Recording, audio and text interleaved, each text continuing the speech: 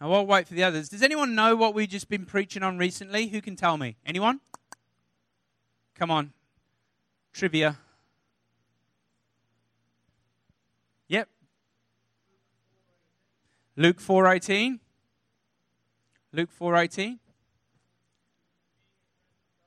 Being a friend of God. Who was a friend of God? Father Abraham, that's right. And Father Abraham had many sons. And many sons did Father Abraham. I'm one of them, and so are you. So let's just praise the Lord. Yeah, it's great kids' songs, man. I love them. So today I want to share a message titled, Hearers Can Be Deceived, but Doers Truly Believe. Hearers can be deceived, but doers truly believe. And I want to say straight up, okay? You do not earn salvation. You cannot earn your salvation.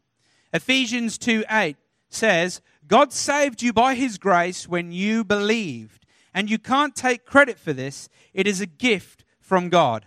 Salvation is not a reward for the good things we have done, so none of us can boast about it. So what do I mean when I say that hearers can be deceived and doers truly believe? Well, I'm glad you asked. If we look at James, have you got your Bibles with you? Who's got Bibles on your phones? Get them out. Don't check Facebook. I'll see. I'll check.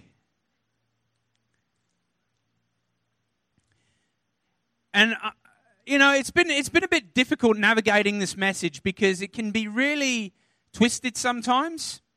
And the reason why I put that caveat to begin with is that you don't earn salvation is simply because of this passage. James chapter 1, verse 22. And before I just say the verse, which you probably read on the screen anyway, I want to explain to you that James is actually in the genre of wisdom literature. James is obviously a church father who is the brother of Jesus, and he's actually writing to a church, but it's in the framework of wisdom literature because Paul writes a lot of high Christology and salvation and how we know we're saved and how we were saved and what Christ has done and who we are now and identity. And there's a lot of talk about that in the church at the moment, about identity, who we are in Christ and all those kind of things. And then James comes along and actually comes through and cuts through a lot of this stuff. He brings some balanced perspective to what we read through Paul's writing as well. And James says, but be doers of the word and not hearers only, deceiving yourselves. But what does this scripture mean? Be doers, not hearers. It means do what God says. Don't just hear what God says. Do what God says. Okay? And as I said before, we've been focusing on Abraham. Does everyone know who Abraham is? Put your hand up if you don't know who Abraham is. Yep, okay. So Abraham, he is basically the father of our faith. Many thousands of years ago, God called a man called Abraham, and He called him to actually be a father of a nation. He chose him to redeem humanity through Abraham. And through Abraham would come the promise of the Messiah, Jesus Christ. So through his lineage, like Abraham is Jesus' great grandfather,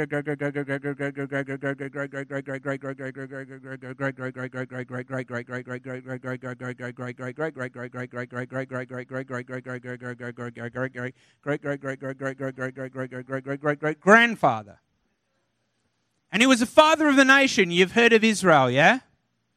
The nation of Israel, made up of 12 tribes it was, and out of Abraham came Isaac, who was a son of promise, and out of Isaac came Jacob, who later became Israel. So it's a lineage, it goes through.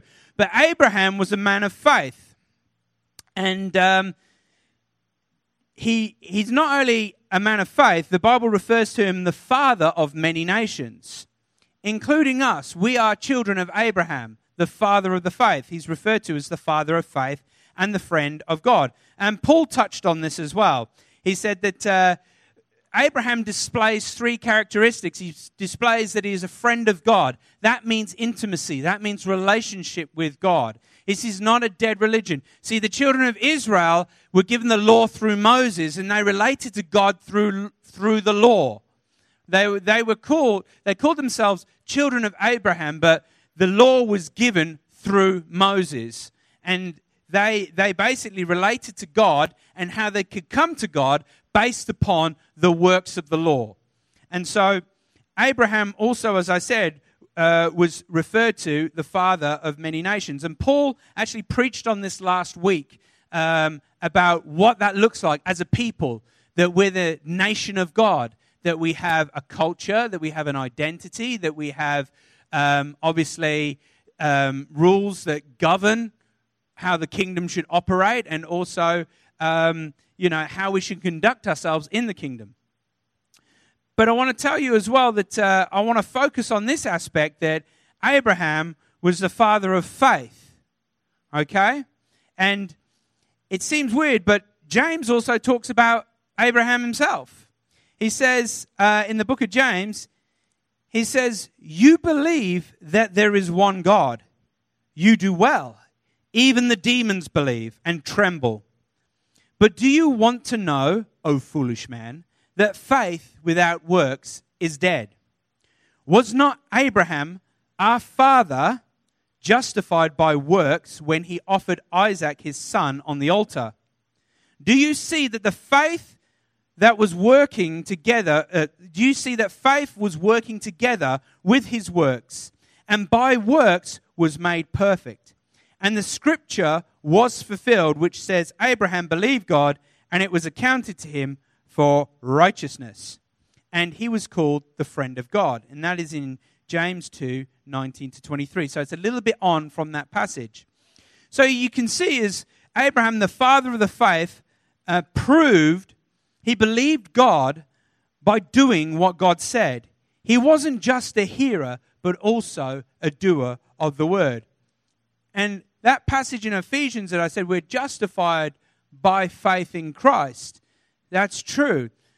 And Romans also talks about Abraham as well, how saying that Abraham was made righteous because he put his faith in God. But both Romans with Paul and James talking about Abraham is two different time periods. He's saying that Abraham's faith, the word justified in the Greek in James, can also mean vindicated. Just the way that Jesus says to the people who he's speaking to about wisdom is justified by her children. He's saying wisdom is known by her children. Wisdom is vindicated by the actions that someone does. And he's saying here that Abraham's faith was justified or vindicated, proved the scriptures true by what he actually did. Does that clarify that? So we're not talking about a faith without works, because a faith without works is actually dead. You've got to understand that. And my fear is at the moment in the body of Christ, there is a lot of talk about grace, right? And that's right, we should talk about grace. But it's like when you deal with cults and other denominations that don't actually hold to the truths of Scripture, what they mean by grace is different to what we mean by grace. See, grace is the empowering presence and work of God in your life to bring transformation. It's a free gift from God. Yes, it does mean it's not the same as mercy, because mercy just means you're let off the hook, right? Grace does not mean that you're just let off the hook. Grace means that not only do you receive like a free gift, that's what grace is, free gift, but it also, it's an empowering presence of God as well in this context, okay? And there's a lot of people saying, well, I'm a son of God, I'm a child of God, God's grace and everything. And yet, there is actually no evidence that they actually live as a child of God or a son of God, or actually it's just words. So you can profess to be a child of God, and there are many people today in the world who attend church who come to hear the word of God, and yet it doesn't change them. And the reason why it doesn't change them is because they don't walk out what they've heard. They don't do the things that God is actually preaching to them. And the problem is being a hearer, if you stay a hearer a long time, is that you become deceived and trapped in a dead faith. See, you can go to every service, you can go to every Bible study, you can go to every camp, you can go to every conference, you can go to every mission trip, you can be at the front jumping up and down at every worship session, but I'm telling you right now, if you're not putting what you have heard into practice, you are walking out a dead faith. You're not even walking. You're just like a dead fish going downstream. You look the part, and the Pharisees were good at this. They were whitewashed tombs. They were pretty on the outside, but inside they were full of dead works. They weren't transformed. And so hearing and doing are different things. Do you understand where I'm going with this, yeah? I know to some of you this might be, duh, yeah, But I want to tell you it's not as easy as what you think it is. And the other scriptures that actually talk about this are quite convicting and confronting. And we've got to actually recognize that we too could be deceived. We could actually be hearers of the word sitting in church today.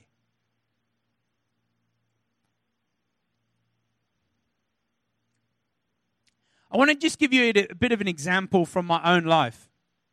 So, as you know, I've not always been a slender guy, as you see today. I have been a bit rotundant, a bit plump, carrying a bit of weight. I have been, about 25 kilos heavier not so long ago. And so I was hearing my body loud and clear. My body was telling me, Matt, you're fat. Every time I would try and, either walk up some stairs or, try and push in queue for the food on Sunday, I'd feel a bit out of breath. Not only that, when I slept, I kind of felt like all your insides are pressing upon you and there's actually nothing on top of you, apart from your own body weight.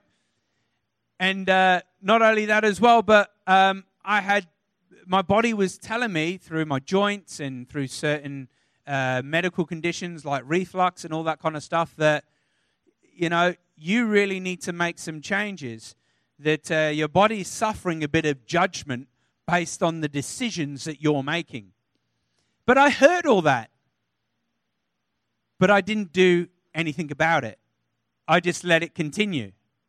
And it was only until I actually decided to put into action what I'd heard and do something about it. And I done the research and I knew I had to change diet. And, all these fad diets, and believe you me, I've tried a lot of them and everything. There's 3 basic things: diet, exercise, and rest. And, same as in church. We need a good diet of the word. We need to exercise our faith. And we need to rest in the finished work of Christ. Those are 3 staples that you needed for a successful Christian life. So you can have that one. And so, as I said before, I hear many people who say, and it's funny, like nowadays, I don't know if you've heard it, but I've heard it, is that people say, oh yeah, I believe in God. You talk about your faith or you're sharing faith, or, oh yeah, I believe in God. And James is saying, congratulations. So do demons. So what? That's effectively what he's saying. And we think it's a caveat. We think it's a brave thing. We think it's a kind of thing that's like, we're putting ourselves out there. James is saying that's not putting yourself out there. Just merely a profession, And yes, I know the scripture that says if we profess with our mouth that Jesus Christ is Lord, we will be saved. But what we don't understand is that during that time there was intense persecution. And there was a Lord at that time. Do you know what his name was? Caesar. And what would happen is that Roman bearers would come with a little altar to Caesar, come to your workplace, come with your laying bricks or whether you're building roads or cleaning out sewage, and they would say, pay homage to Caesar. And they'd grab a little bit of incense and throw it on the altar and go, Hail Caesar.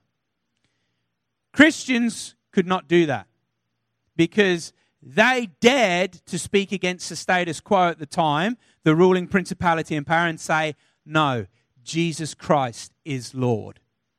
And that confession meant death. That confession, that's the context in which he's talking about there that's going on at the time. And so, some of you may go, okay, Matt, I hear what you're saying, but didn't you say before all of this that we're not saved by works? Well, I think it's important that when we do get a passage like Ephesians, and it talks about, being saved through faith as a free gift, we should actually read the whole passage. Amen? Now, the whole passage won't be up on the screen here. I've got it right here. But if you turn to Ephesians chapter 2, verses 1 to 10, and if Christian is a media ninja, he might be able to remember what I showed him earlier, because we've just got a new program in because ProPresenter decided to die. So, sorry about that.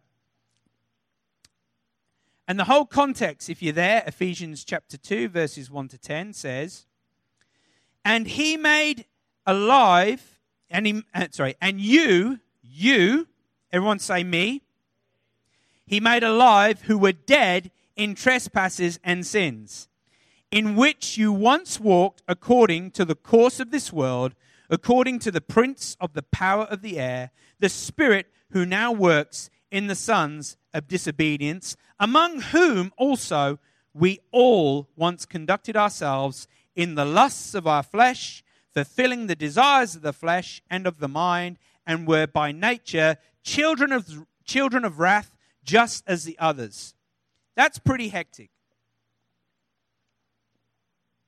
He's basically saying that Jesus Christ gave you life and you were hell-bound. You were heading for destruction. You were just following your own lusts, your own desires, and storing up judgment for yourself. You knew who God was, but you chose not to obey him or follow him. And it says, but God. I love that. But God. Any situation you're facing at the moment, and it looks hopeless, but God. God can make all grace abound to you. But God, who is rich in mercy, because of his great love with which he loved us, even when we were dead in trespasses, made us alive together with Christ. By grace you have been saved, and raised us up together, and made us sit together in heavenly places in Christ Jesus, that in the ages to come he might show the exceeding riches of his grace in the kindness towards us in Christ Jesus. That's great. We quote that a lot, don't we? I sit in heavenly places with Christ. It's hard when you're kind of walking in the way of the devil. But I'm seated in heavenly places with Christ. And here's that scripture I quoted earlier. For grace you have been saved through faith, and not of yourselves. It is a gift of God, not of works, lest anyone should boast. But the following verse, do you know what it says? For we are his workmanship, created in Christ Jesus for good works, which God prepared beforehand that we should walk in them. That does not mean that just by professing that that's it, you've got your ticket to heaven. No, it involves some walking out of our faith. If you attend church, if you attend Bible studies, all those things, and yet the words that you're hearing, you're not actually putting into practice, you could very well be deceived. And this morning, I believe Christ wants to, through the power of the Holy Spirit, shine light into your world, even exposing areas of darkness where you yourselves are not walking in the commandments or the hearing of the Word of God. Amen? Have you got that amen? Amen. I'm not up here to talk pretty things. I'm not up here to make myself sound good or sound that I know stuff. My sole purpose in this church is to be a shepherd of the flock. My sole purpose is to give an account to God at the end of it for your souls and for my own as well. I will be held in stricter judgment than all of you. That is absolutely terrifying because I even struggle to walk out the very things I'm preaching to you about. Sometimes you can feel such a hypocrite standing from this pulpit, but it's not my job to actually be perfect. It's my job to point you to the one who is perfect and say, follow me as I follow him. Amen?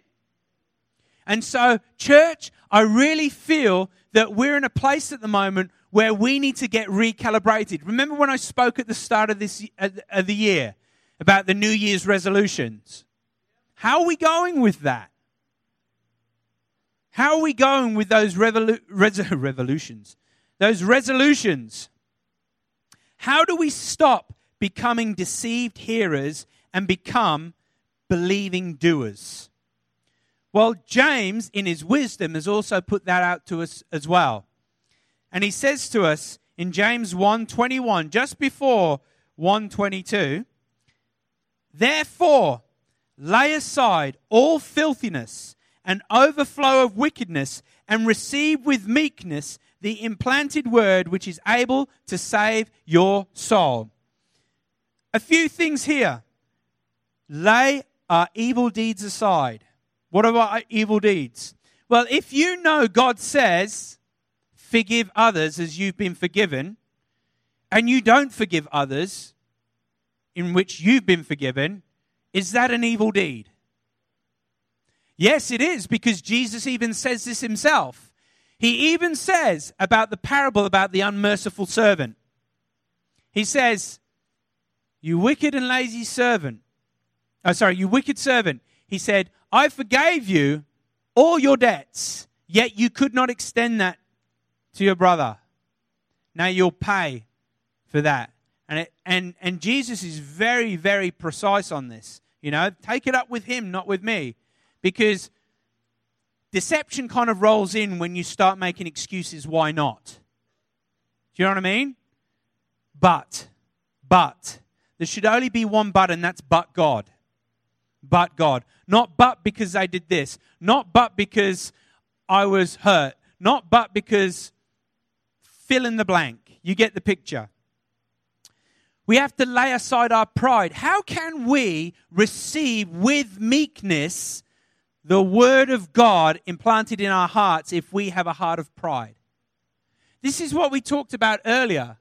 When we're looking down on what everyone else is doing, and we're looking down on the circumstances and situations and how we feel they should be, are we not sitting in the seat of judgment? Haven't we not got pride in our hearts? My friends, God opposes the proud, but gives grace to the humble. I don't know about you, but I don't really want to be opposed by God. I've experienced it before. It's not nice. Can I save you the trouble? Don't be proud. It didn't work out for the devil.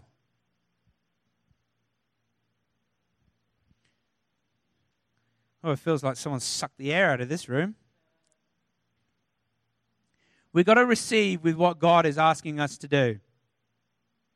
As I said to you before, we've heard it. God says forgive. Are we forgiven? God says be generous. Are you being generous? God says give. Are you giving? God says love. Are you loving? Are you sitting in church every week and storing up condemnation for yourself because you won't put into practice what God is asking you to do? And this is the mercy of God, this message. I need this message.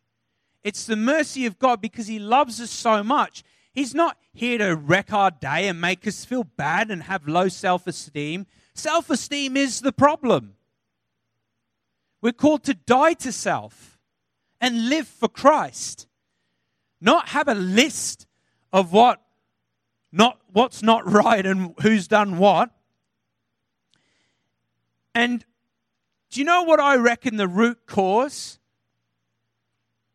A lot of why we stumble, why we become hearers of the word and not doers.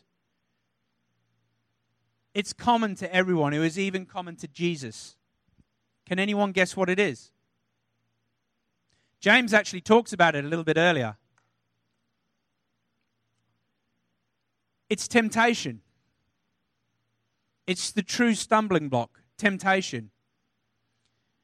And I want to read to you what James says here about temptation.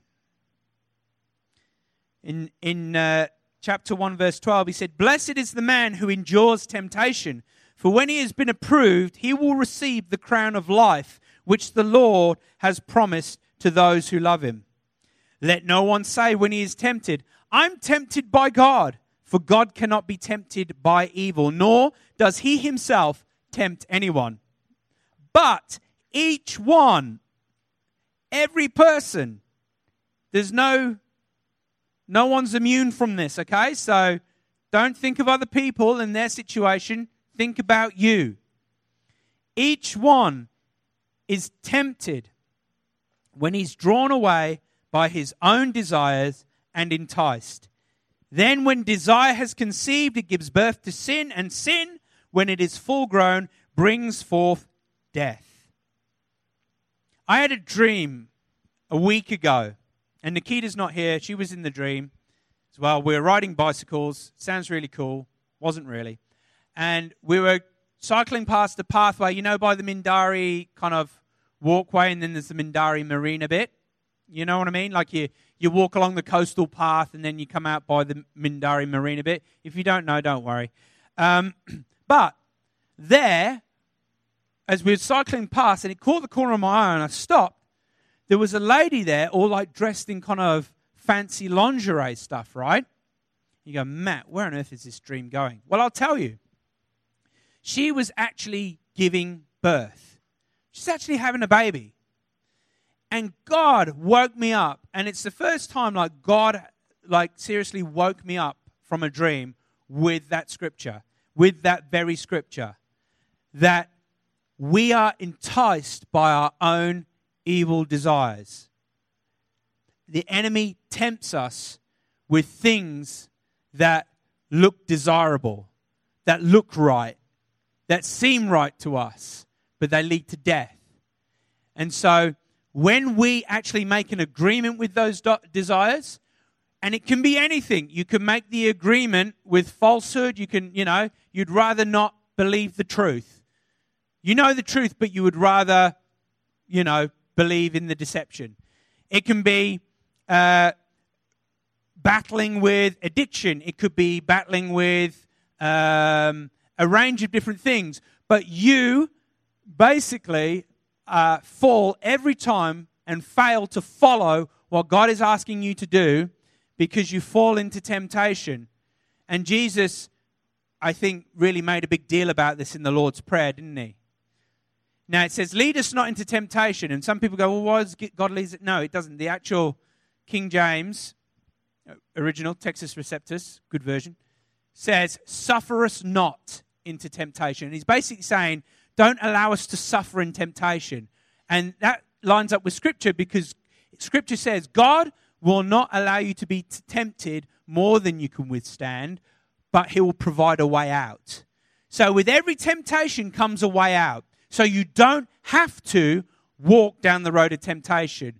If you are switched on, if you're walking in the Spirit and not in the flesh and satisfying the lusts of the flesh, you will see the way out. You will see the door. When you're facing that place of temptation, you sometimes have to get on your knees and say, God, show me the door. God, I need you.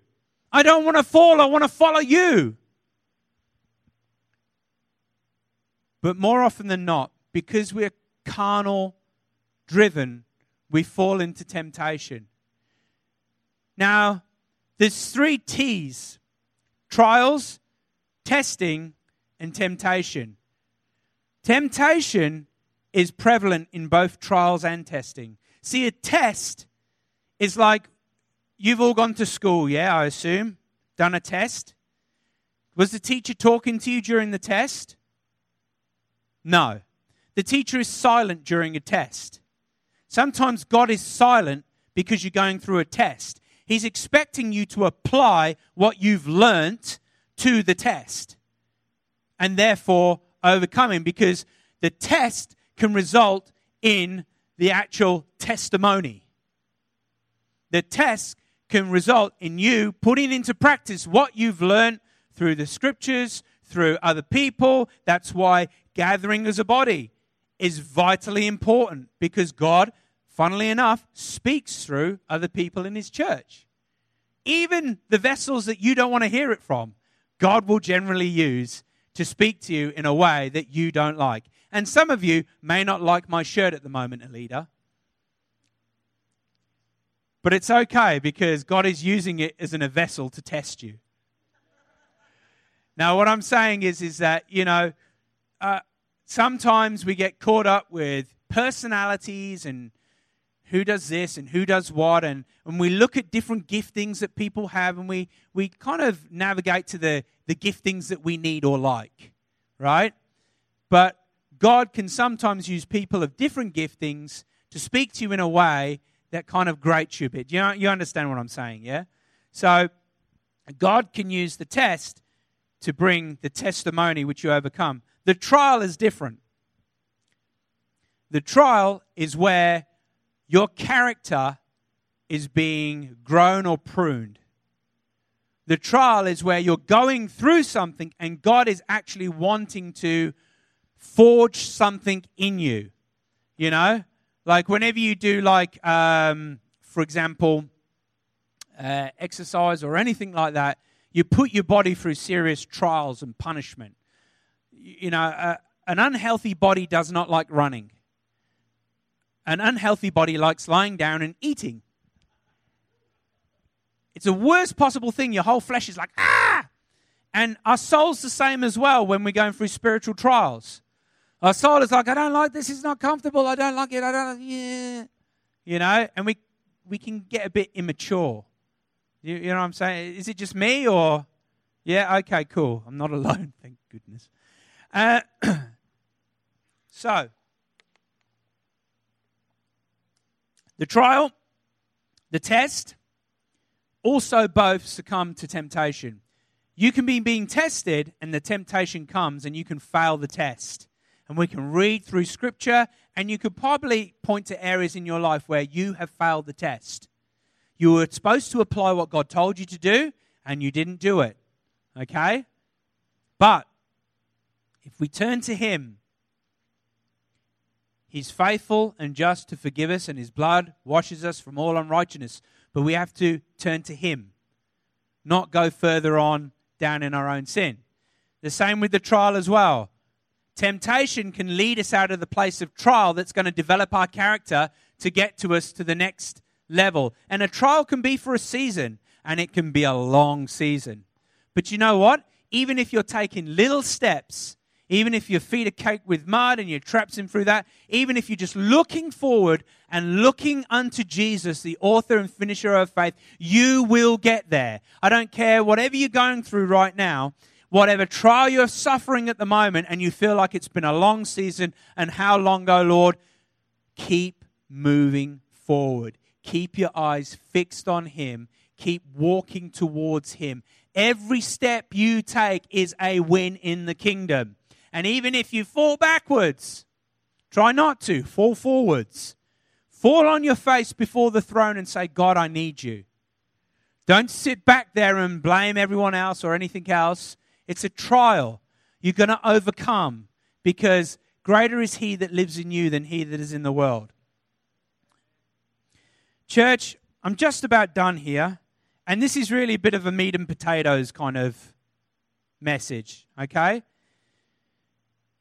the trials, the tests, but the temptation is overall.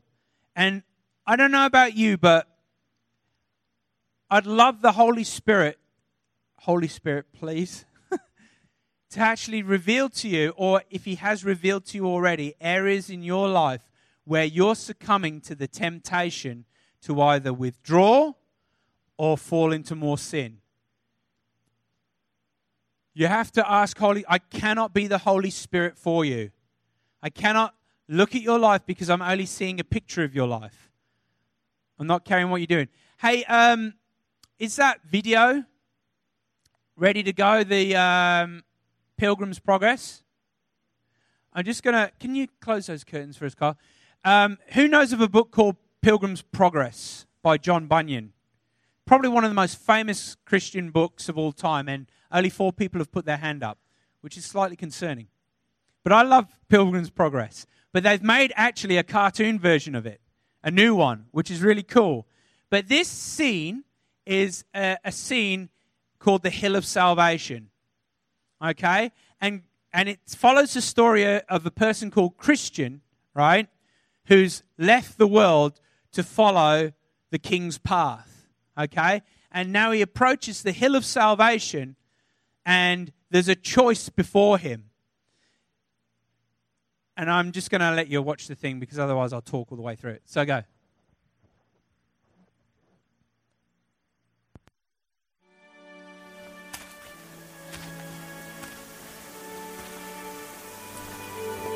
Patience Path.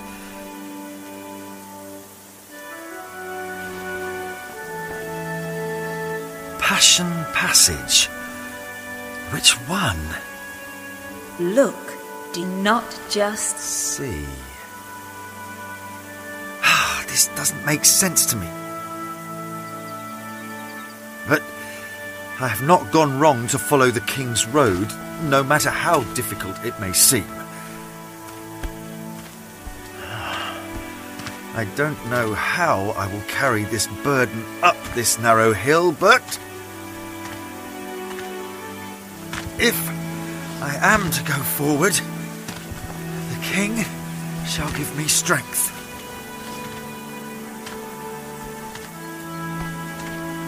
He shall give me strength.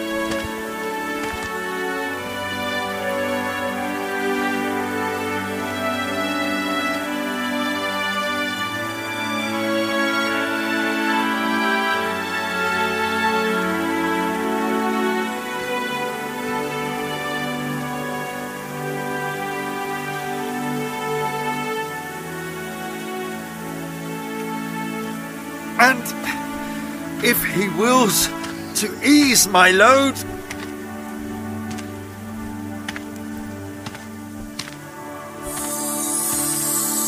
what?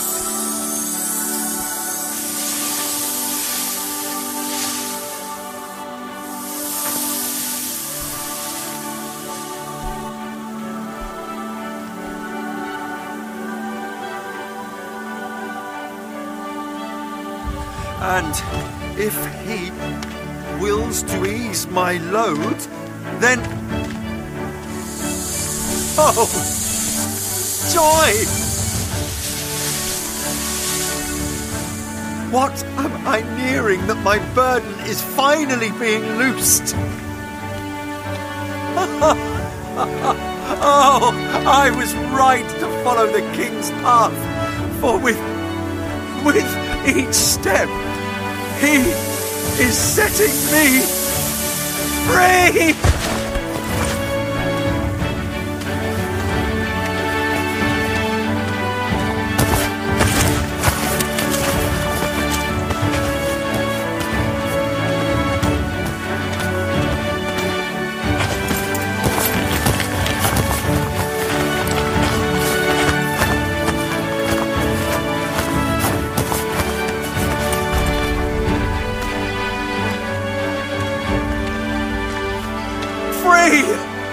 I'm free!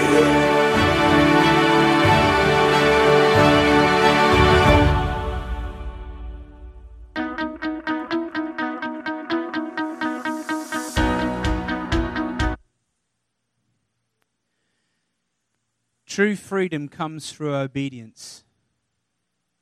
When we follow Him, I think the worst prison you could ever be in is the prison of your own desires and your own selfish lusts. It just leads you into bondage and slavery and death. And ultimately, Christ came to set us free and give us life. And as I said to you before,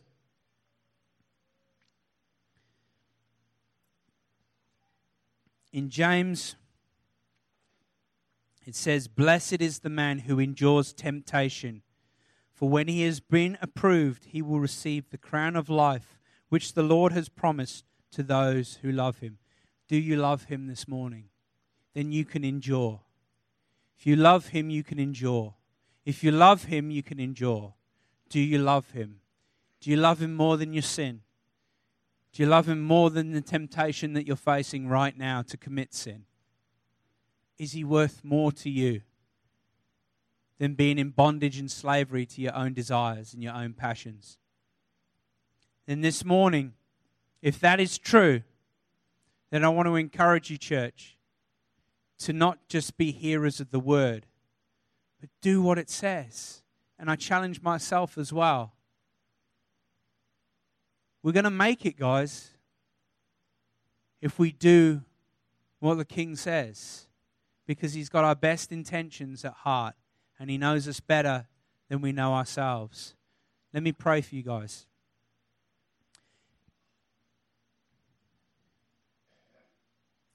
Father, I just thank You for every one of these wonderful people, Lord. And Lord, I know right now, Lord, that You have planted in good soil this morning, that there has been a humility in this room that only You could bring, Lord, that they could receive what You want to share with them this morning. And Holy Spirit, I just ask that You would be with every person when they're alone with You, that they would hear Your voice about what they need to do in their circumstance and their situation and be able to follow You, to be able to do what You're asking them to do. Because, Lord, there is no condemnation in You, and there's no condemnation for us who are in You. But it says, those who claim to be in You must walk how You walked. And so, Jesus, we want to walk how You walked. And we know that this truth is a gift as well, Lord. We can't earn it. It will be evidenced that we believe it by the way we walk it out. So help us to patiently endure the temptation to turn away to our own desires that only give birth to sin that brings death. And help us to walk in Your steps. I pray a blessing over every person here today, that they would hear You loud and clear and be doers of the word. In Jesus' name, amen. Amen, church. So, if anyone wants to discuss anything further, because I understand sometimes it's hard to break a habit or break something that you're struggling with.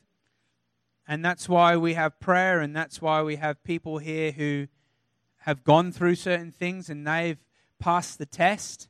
They have the testimony. They've gone through the trial and they've triumphed. And they have gained temperance through the temptation. So please, grab someone if you need help, because we're here to support, encourage, and love and edify one another. Amen?